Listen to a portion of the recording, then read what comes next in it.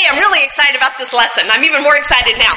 You are going to be touched by God's Word today as we talk about 4 Jewish boys in a strange land. It may be a story that you have even read before as a child, but maybe you haven't done much reading of it in the last 20 years. I have studied this story off and on over a whole lifetime, and as I studied in the last 2 weeks, I was just mesmerized, and my faith was increased as I studied God's Word. So take your Bibles and turn to the book of Daniel. If you open your book halfway in there, you'll come to about Isaiah. If you keep going to the right, you'll go through Ezekiel, and then Daniel.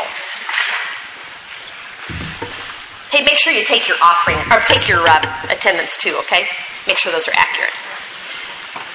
Because we're going to open up God's Word today, let's pray and ask the Spirit to work in our lives. Lord, I'm just so excited about this lesson. I'm so excited to see how light bulbs are going to go on in people's lives here this morning, and how you're going to encourage us to become people of greater faith and greater obedience and greater surrender and greater character. So I pray that you would work in a special way in every single life today. I pray for those who are especially discouraged as they come in today, or especially down, or especially thinking, I am just not living the life that Christ wants me to live. Would you reach into her life especially today, Lord? Would you reach into her life especially today? Lift our faith exponentially. Think about people like Melanie who are sitting here today after surgery on Friday. Touch her, Lord. Just touch her body, touch her spirit. And for every single one of these women, take us to a new place of faith. I pray in your name. Amen. Turn to Daniel chapter 1. My table is not big enough. If you don't have a Bible with you today, I have one right here, and we have more back at the back. Anybody need one? We always have them here now, so make sure you feel free to get one, and if you need to take one with you, we'll even let you do that. Let me give you a little bit of background for what the story is precipitated by today. In fact, you can put a piece of paper there in Daniel, and I want you to turn to 2 Chronicles. That's not a book you've probably been in a lot lately, but go back to the left to 2 Chronicles. So Genesis, Exodus, Leviticus, Numbers, Deuteronomy, Joshua, Judges, Ruth, 1st and 2nd Samuel, 1st and 2nd Chronicles. So it's like a ways in there. 2 Chronicles chapter 36.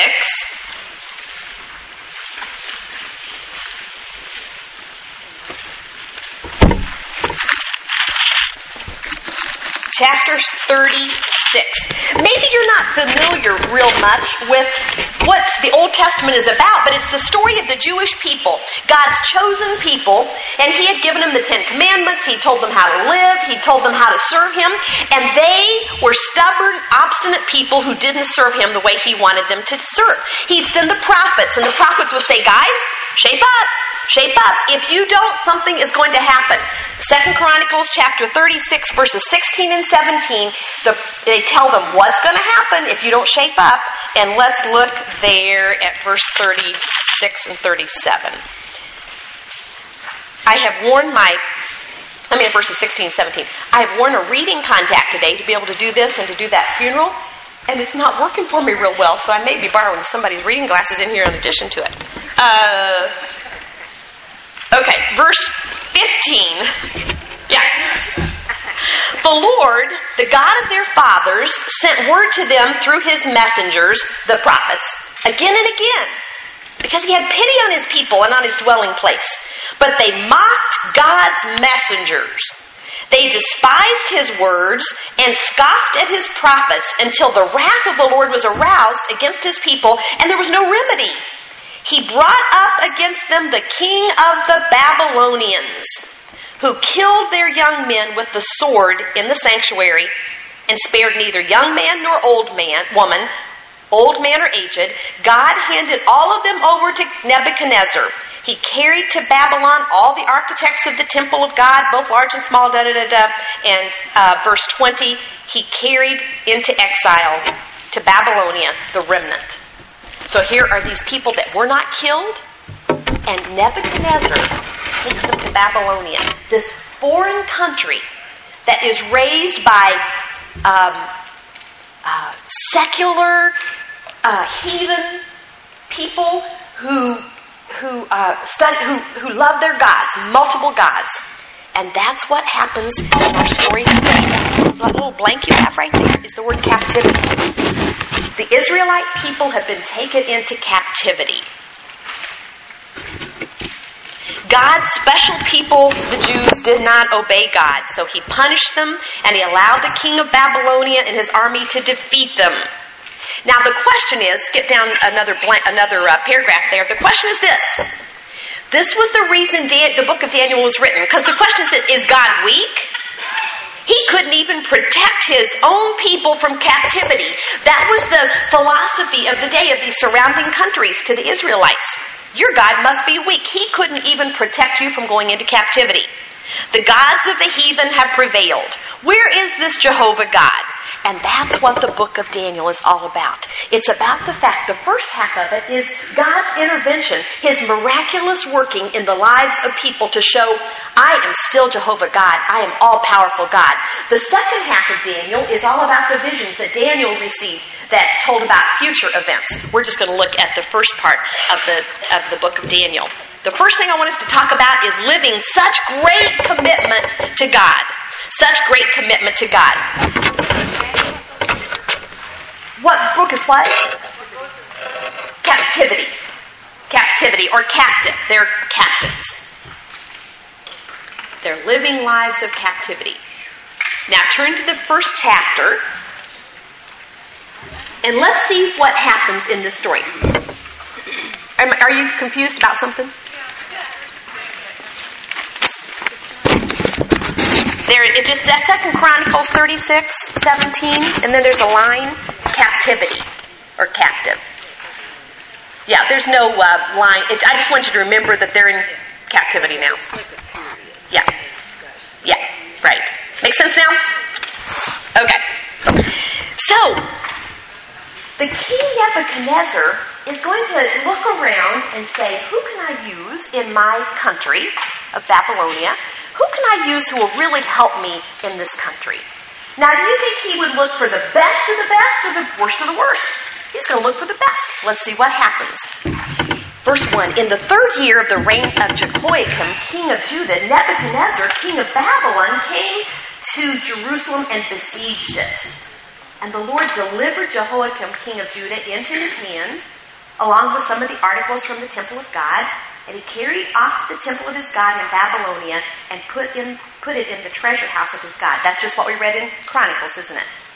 Then the king ordered Ashpenaz, his chief of the court officials, to bring in some of the Israelites from the royal family and the nobility.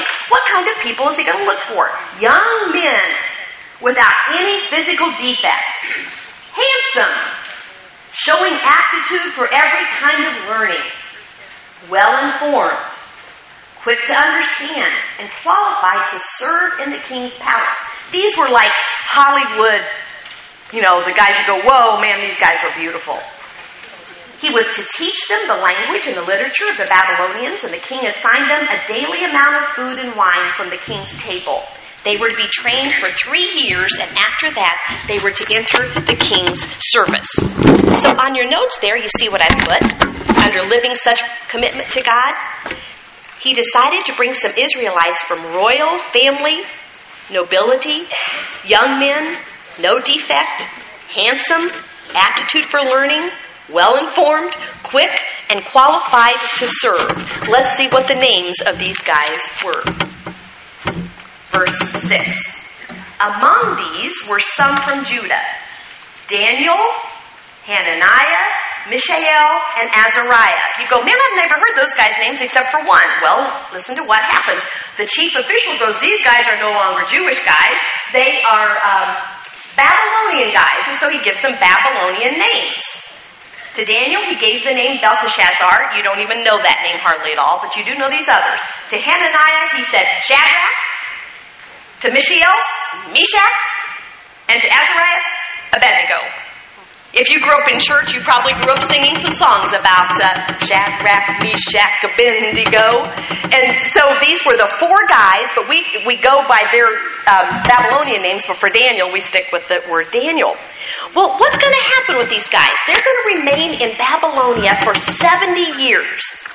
In fact, by the time we're going to go to chapter 6 in a little bit and see about Daniel being thrown in the lion's den, he is an old man by that time.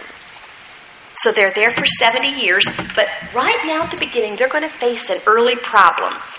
Daniel is going to ask not to defile himself with wine and food of the king. Look at verse 8.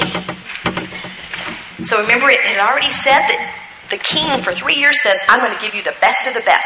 I'm going to give you the royal food, the royal wine, but there's a problem here. Verse 8, Daniel resolved not to defile himself with the royal food and wine. And he asked the chief official for permission not to defile himself this way. What's the problem with the royal food and wine? Big problem for the Jewish guys. The food, the first portion of that food had been offered to idols. That's your blank right there. The first portion of that food had been offered to idols. And as a Jewish boy, you didn't eat anything that was offered to an idol because you had this sense that maybe that kind of resided in you in some ways, and it had this anti-God thing in you. The wine, well, the wine had been poured out on the pagan altar. And so before they were worshiping their gods, they would sacrifice the food to the idol, and they would take the wine and they would pour it out on the pagan altar. So it was defiled to a Jewish person. To take it would have meant that they were just going against Exodus chapter 2. You will have no other gods before me. And they couldn't do it. Or at least they shouldn't do it. And so Daniel says, hey, king, or to the king's official, look in verse 9. Now God had caused the official to show favor and sympathy to Daniel. But the official told Daniel, I'm afraid of my lord the king, who has assigned your food and drink. Why should he see you looking worse than the other young men your age? The king would then have my head because of you. In other words, Daniel, if I let you, because Daniel says, don't make us eat this royal stuff.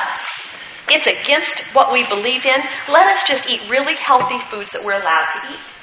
But the chief guy says, after a while, you guys are going to start looking really weak, and you're not going to look strong anymore, and the king's going to say, what are you doing? And he's going to have me beheaded. I can't do it. I like you, I respect you, but I can't do it. So verse 11, Daniel then said to the guard, whom the chief official had appointed over Daniel, Hananiah, Ashael, and Azariah, please test your servants for 10 days. Give us nothing but vegetables to eat and water to drink. Then, after 10 days, compare our appearance with that of the young men who eat the royal food and treat your servants in accordance with what you see. So he agreed to this and he tested them for 10 days. At the end of the 10 days, they looked healthier and better nourished than any of the young men who ate the royal food. So the guard took away their choice food and the wine they were to drink, and he gave them vegetables instead. Here's Daniel saying, I just trust my God. I just really, really trust him. That if I live according to what he's told me to live, he's going to take care of me. But think about it. I put it on your notes there. Think about these guys. They're aliens in a foreign land. They are hundreds of miles from home. Don't you wonder if at some point they're wondering, God, where are you? It sounds like they have been faithful to God, and he's allowed them to go into captivity. Don't you wonder if they're going, God, where are you? Are they feeling rejected by him? I wonder if they're not thinking this, guys. No one will ever know what I eat here. Now, probably there were other Jewish guys that were brought in here. It wasn't just these 4 guys, but evidently these are the only 4 guys who say, I've got to live the way God wants me to live. They're the only 4 names that go down in history as young Jewish men who say, we're not going to eat this stuff that was offered to idols. We're not going to drink what was poured out on the altar. But I wonder if they're thinking at some point when they're talking about this, you know they've got to be agonizing over this. Don't you think they're going, nobody will really know? Is it really important to live this way? And I wonder if they're not saying, it's such a small thing. It's just food. Who really cares about what we eat? And then that leads me to thinking about you and about me. I put it on your notes there. Just some questions that stirred up for me, I'll bet you there are other questions that it could stir up for you. I wonder, are we committed to living holy regardless of who's watching? So you come to church and you go, I know I'm going to live holy. Or you go out with some of your Christian friends and you go, I know I'm going to live holy. But what about, as Bill Hybels wrote the book years ago, who are you when nobody's watching, when nobody's looking? These guys were hundreds of miles from anybody who would know. Who are we when nobody's looking? Am I so committed to saying I will live for God, I will live holy, that I live that way no matter if anybody ever sees it publicly? It made me think about this next question. Do we give in to peer pressure at times or live according to the courage of our convictions? And this one, do we really realize that there are no small things? No small things. I have a friend who she never wants anybody to think badly of her. It's kind of her temperament. She's a sanguine. And she, if she tells somebody that she'll do something and she doesn't do it, and they come to her and say, how about this? She'll fudge the truth a little bit. Because she doesn't want, one, she doesn't want to be embarrassed. One, she doesn't want to admit the truth. 3, she doesn't want to look bad before people, and so she just fudges the truth a little bit. Just kind of takes the truth and just turns it a little bit and implies that she's done it, but she hasn't really done it.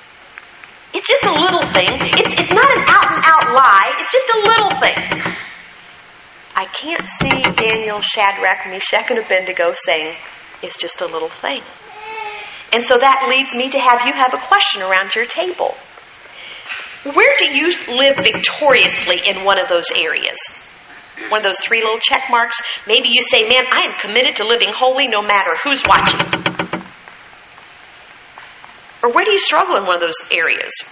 Maybe you'd say, sometimes I think there are little small things where I go, nobody's going to know, and I can get by with this. I can just cheat a tiny bit on my taxes, or I can fudge a little bit here, I can lie a little bit here, or I can give in a little bit here. I don't know where yours might be. I can just watch this when nobody ever sees me watching it because I'm in my own house.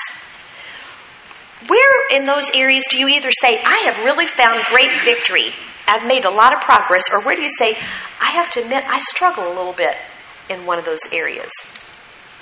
Enough questions to talk about it a little bit? Let's go. Be honest. Take some masks off. Go.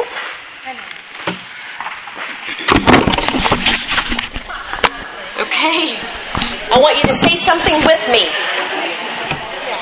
I want you to say something with me. I want you to say 5 words. There are no small things. Say it with me. There are no small things. Say it with me again. There are no small things. Say it once more. There are no small things. And whenever you think it's only a small thing, I hope you go back to Shadrach, Meshach, and Abednego and Daniel and go, there weren't any small things for them. And think about it this way. What you do in private that nobody knows, somebody knows. God knows. Plus, guys, it's not just that God knows. It's what I think one of the things that this story does for me is teaches me that these guys at a young age were building a foundation upon which greater things is asked of them and greater things is accomplished through them.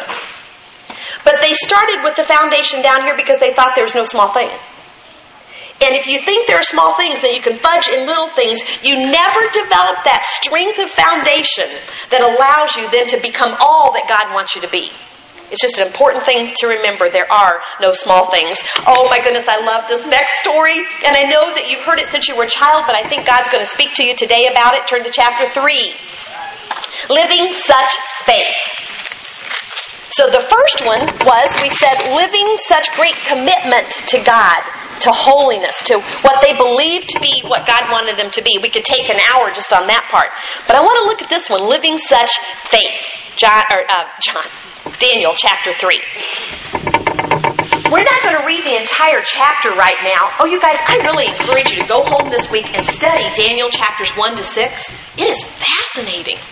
all the stuff that Nebuchadnezzar does, how he goes crazy for a while.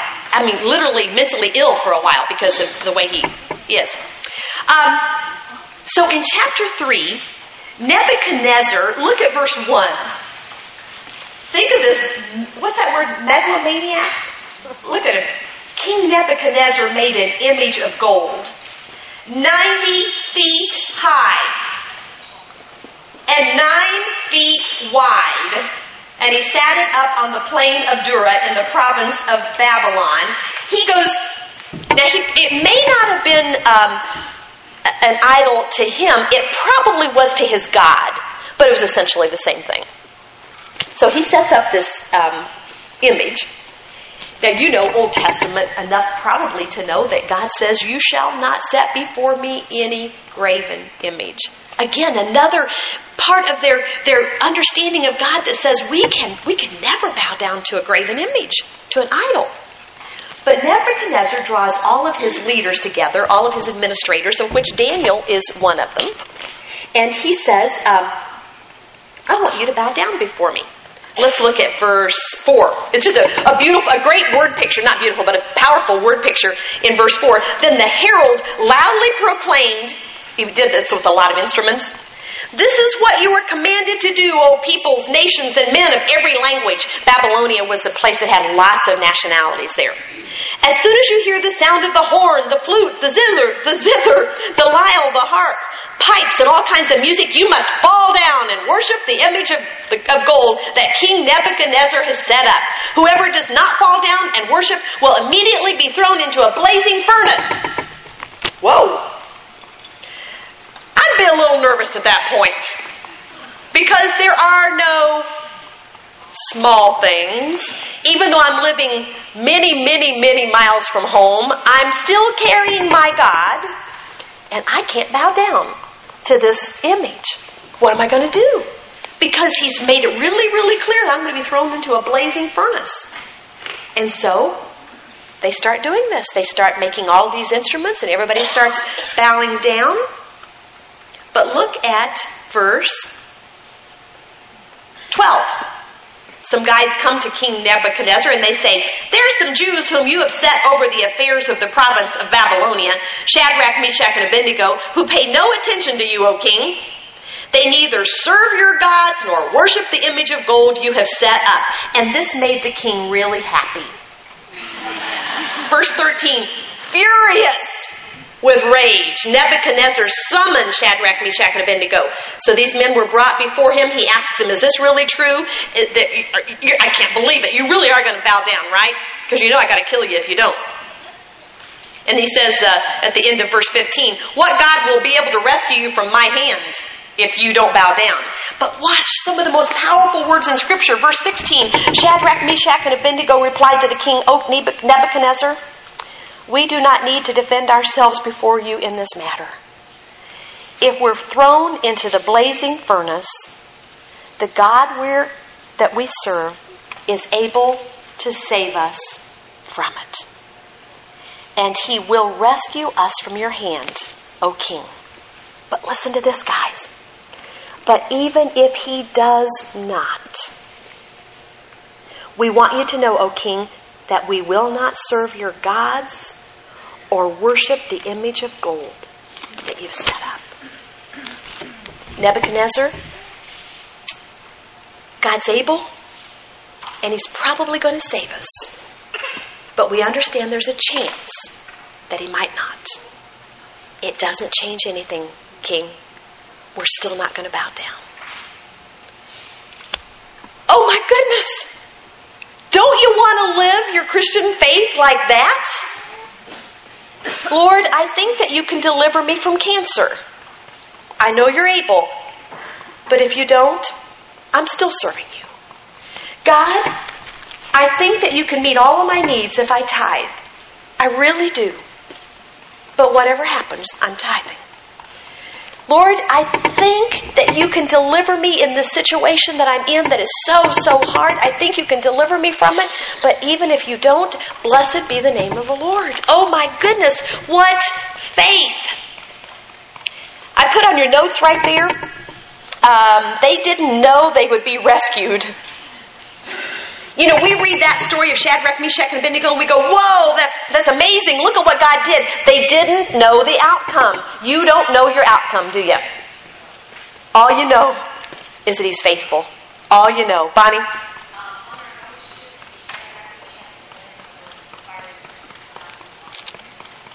Oh, yeah. Yeah. Thank you. We will put in the fiery furnace. Do you see that? Shadrach, Meshach, and Abednego in the fiery furnace? Thank you. No, I'm glad you said that. No, you should say that. That would drive me crazy too. They didn't know that they would be rescued, and it didn't seem to matter. They were going to serve their God regardless of the outcome or the consequences. Erwin McManus wrote a great book called Seizing Your Divine Moment. It's been a powerful book, one of my top 10 books of my life. He said this. It's not in your notes. Just listen to this. We must remember that if we're thrown into the lion's den and we get eaten, God is still faithful. This is what makes second dimension faith so exciting.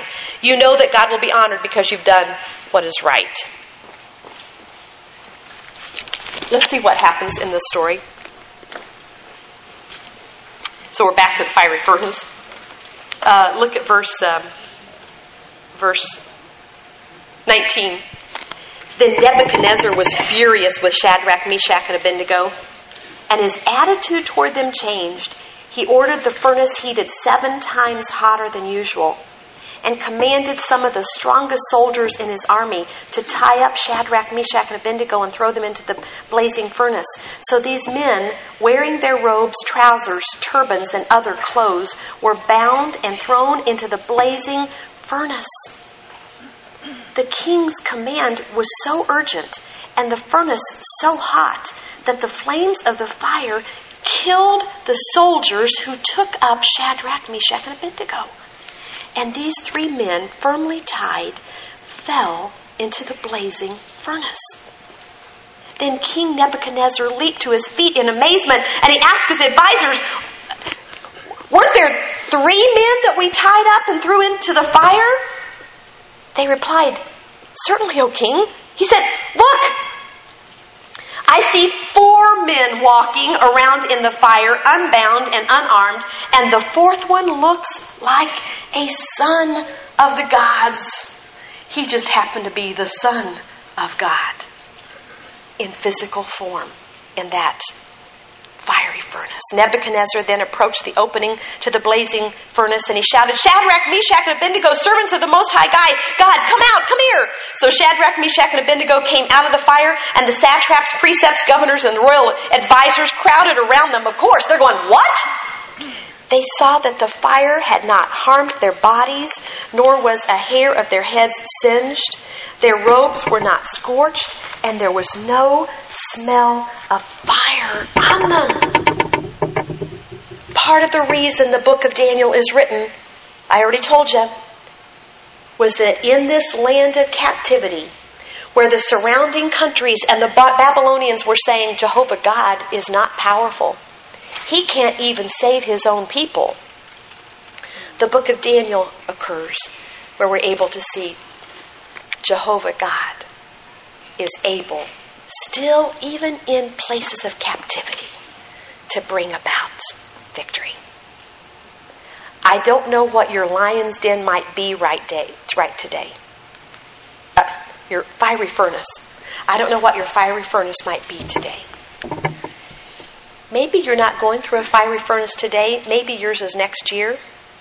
Maybe yours was 10 years ago. Everybody goes through fiery furnaces sometime. And I go to this story and look at it to see, man, Jesus, you're in the middle of every fiery furnace I walk through. I just got to be aware of you. It's interesting, as Shadrach, Meshach, and Abednego come out of the fiery furnace, that 4th person disappears. Son of God disappearing. I still remind you, go down on your notes where it says, McManus asks a great question that we must all answer. Are you willing to live a life that honors God and reflects His character and leave the outcome to Him? Such faith. That faith that began back when they were teenagers. When they first were taken into Babylonia, they were probably only 15 to 17 years old. Now it's years later, but they've been building this faith. And it reminds me that faith has to grow. Faith must grow. I have a couple of thoughts that I want to throw out to you and then have you talk about them around your tables. This idea of growing faith. I put on your notes there a quote by McManus, who says this: "Do not be surprised that what God asked of you yesterday is insufficient for your journey of faith today." That is powerful, guys, and I really believe that it's true. Listen to it one more time. Do not be surprised that what God asked of you yesterday is insufficient for your journey of faith today. Why? God wants to grow your faith. He wants your roots to go down deeper in Him. And then when they've gone down deeper in Him, He wants them to go deeper. And then when they've gone deeper, He wants them to go deeper. That's what growing faith is all about. Trusting Him more today than I did yesterday, but trusting Him more next month than I did this month. Growing faith. McManus says this. It's on your note-taking guides. What required faith for you yesterday may become commonplace for you tomorrow. Although they are still expressions of your faith, they're no longer the challenges that launch you to new faith experiences.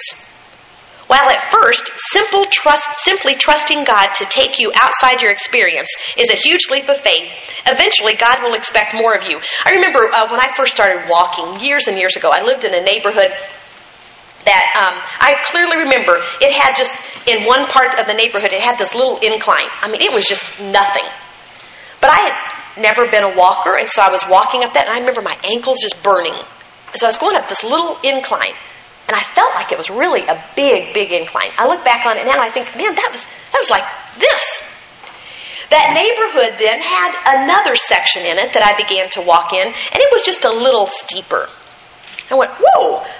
I used to not be able to do that little incline, and now I'm doing this bigger, like little hill. Man, I'm really getting stronger. But then my neighborhood had this hill that was a hill. And when I first began going up that, I was huffing, I was puffing, I was struggling to get up it. And I remember thinking, well, that little incline used to cause this, and then that other little hill used to cause this. Now, I bet you I can make it if I get my body trained, because I conquered that one. I bet you I'll be able to conquer this one. And I found that was really, really true.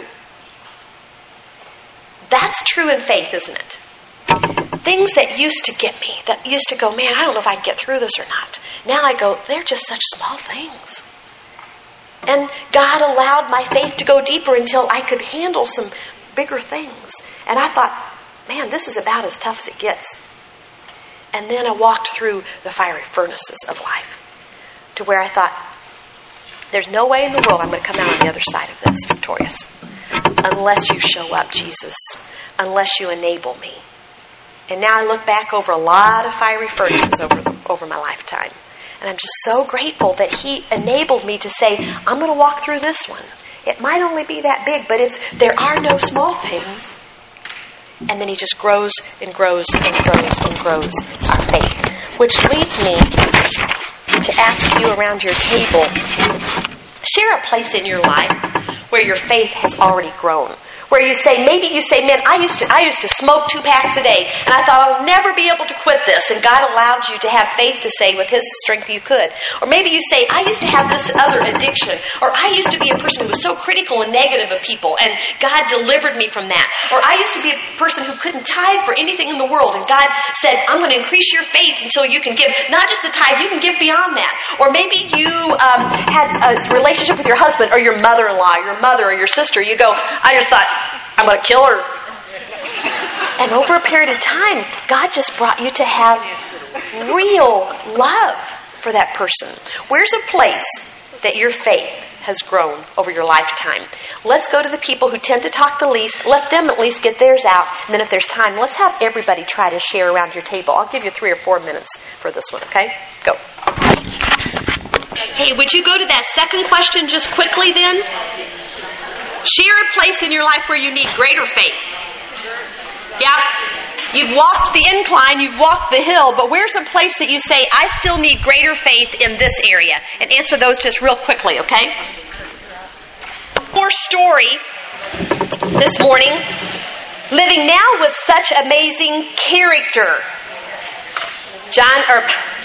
Daniel chapter 6. Daniel is an old man now. This is probably 69 years later. And he's been building this character all these years, as we'll find out. Let's see what's going on. Daniel chapter 6, verse 1. I've got a mental block here today. What does this tell you about Daniel?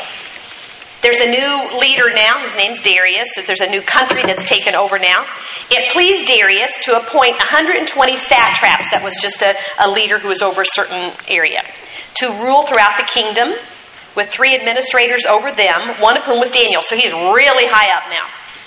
The satraps were made accountable to them so that the king might not suffer loss. Now Daniel so distinguished himself among the administrators and the satraps by his exceptional qualities that the king planned to set him over the whole kingdom. At this, the administrators and the satraps tried to find grounds for charges against Daniel in his conduct of government affairs. I mean, they didn't want him. He's still this foreigner to them. And they don't like how he's lived his life. And so they look for something that they can use against him. But they were unable to do so. They could find no corruption in him because he was trustworthy and neither corrupt nor negligent. Finally, these men said, "We will never find any basis for charges against this man, Daniel, unless it has something to do with the law of his God." They say, your line there, they couldn't find anything wrong with him. And they worked hard to find it. But he distinguished himself. He distinguished himself. It says there. He set himself before them as a person that they could look to, full of integrity, full of character. They couldn't find anything wrong with his life. And I began to think about this idea of character. I looked up a definition for character. It's not on your notes, but character is like the combination of all the features and the traits that make up you as an individual. It's the actions that you take to carry out your values, your ethics, and your morals. And so you say, I believe this. You can say the words. But character says, I live out those words in my everyday life. I can say that God is this, but character then is when I live out what I say I believe. And put on your notes, I think God wants to transform character.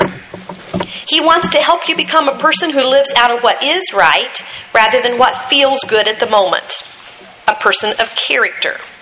It's someone who does the right thing regardless of the circumstances or the consequences. It's about having faith that God will be with you when you do what's right.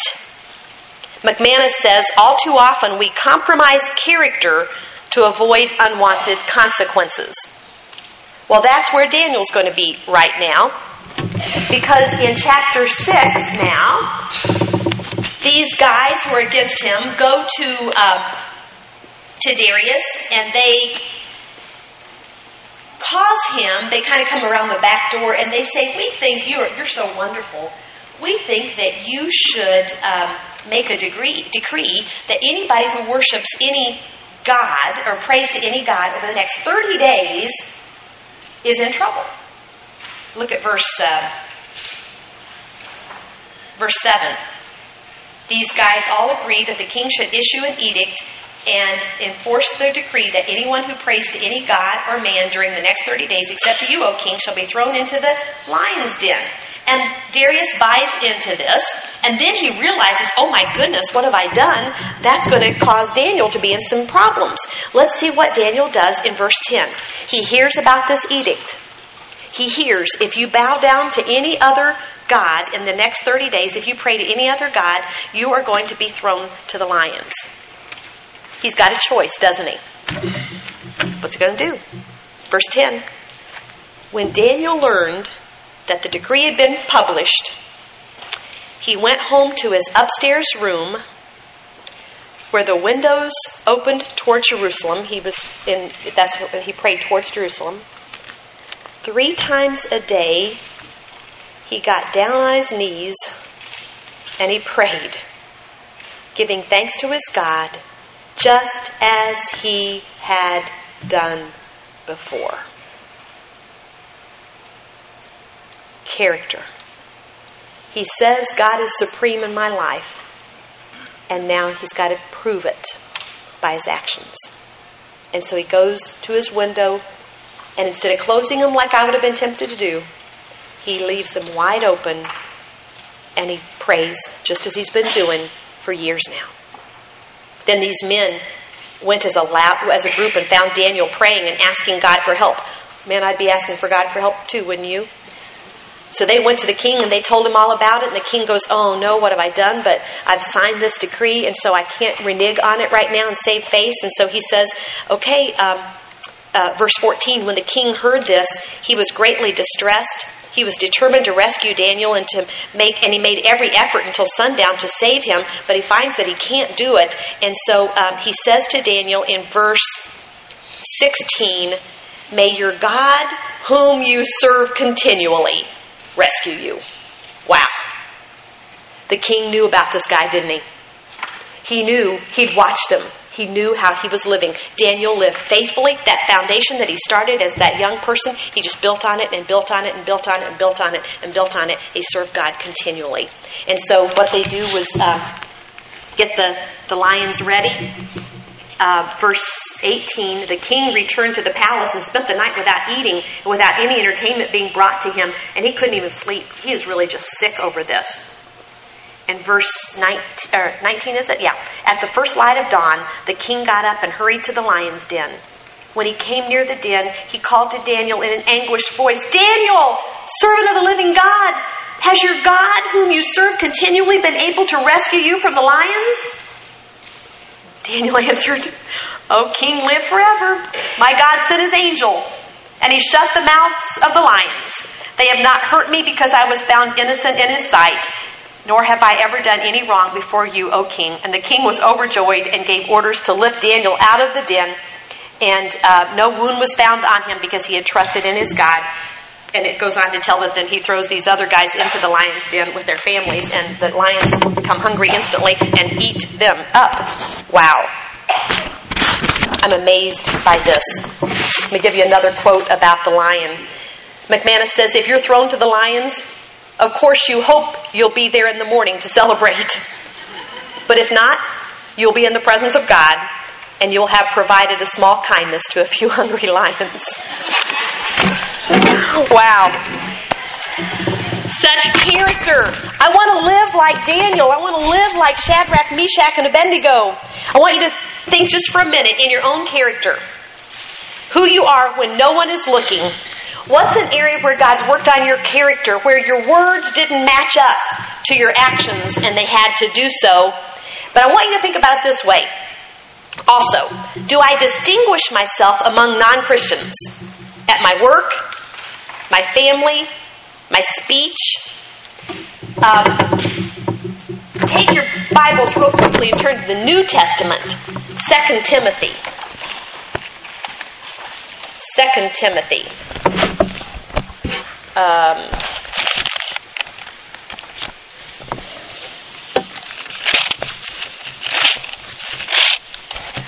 First Timothy. 1 Timothy, chapter 4. I always mess up with 1st and 2nd Timothy. These words could have been written to Daniel and Shadrach, Meshach, and Abednego. They were written to a young guy named Timothy who was Paul's son in the gospel. He was a young man when he began pastoring this church in Ephesus. And Paul writes to him in verse 11, chapter 4, verse 11. Command and teach these things. Don't let anyone look down on you because you're young. But set an example for the believers. In speech, I want you to think about your speech for a minute. Is there anything in our speech that does not reflect Christ? Do you tend to swear some? Do you tend to be derogatory to people? Do you tend to gossip? In your life, is there anything in your life that's not setting an example? In your love, oh man, I know some of us are already talking about how hard it is to love sacrificially. And what does it mean to love and still have boundaries? In your faith, are you setting an example for other people in your faith so that people look at you and go, man, I want faith like she has it? And in purity, is there anything when it comes to purity in your life that you'd say, I don't think that that's an example for people?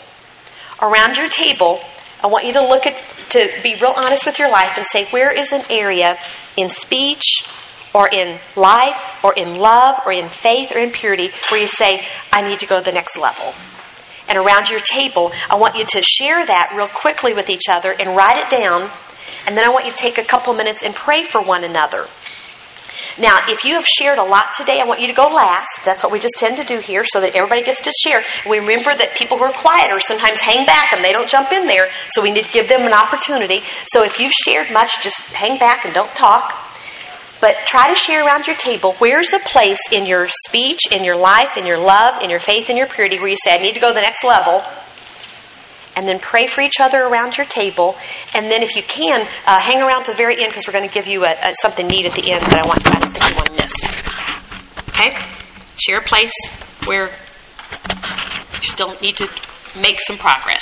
Go. I hope... That's a quick change. I hope. Turn back to Daniel and go to Daniel chapter 7. Go back to Daniel chapter 7.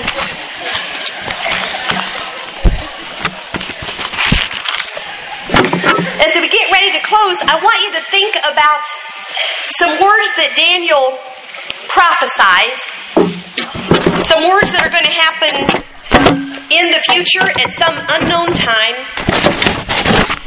And as we read these words, I want you to think about, why should you live lives of character? Why should I live a life of integrity? Why should I live a life of great faith? Why should I live a life of great commitment to God? He's worthy. He's worthy. He's worthy. He's worthy. And look at what Daniel prophesies in chapter 7, verse 13. He says, in my vision at night I looked, and there before me was one like a son of man, coming with the clouds of heaven. He approached the Ancient of Days, God, and was led into his presence. He was given authority, glory, and sovereign power.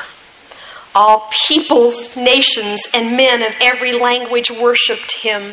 His dominion was an everlasting dominion that will not pass away, and his kingdom is one that will never be destroyed. Why are there no small things? Because we serve a worthy, holy God. Why should we yield and obey and surrender? Because he's worthy. And one of these days he's going to come back again and reclaim us as his own. I was looking for a song that we could close with this morning, and I found one that I just thought would be a great way to close, as it brings these words kind of alive to us. So listen and watch this video, and then Cheryl will come up and close for us.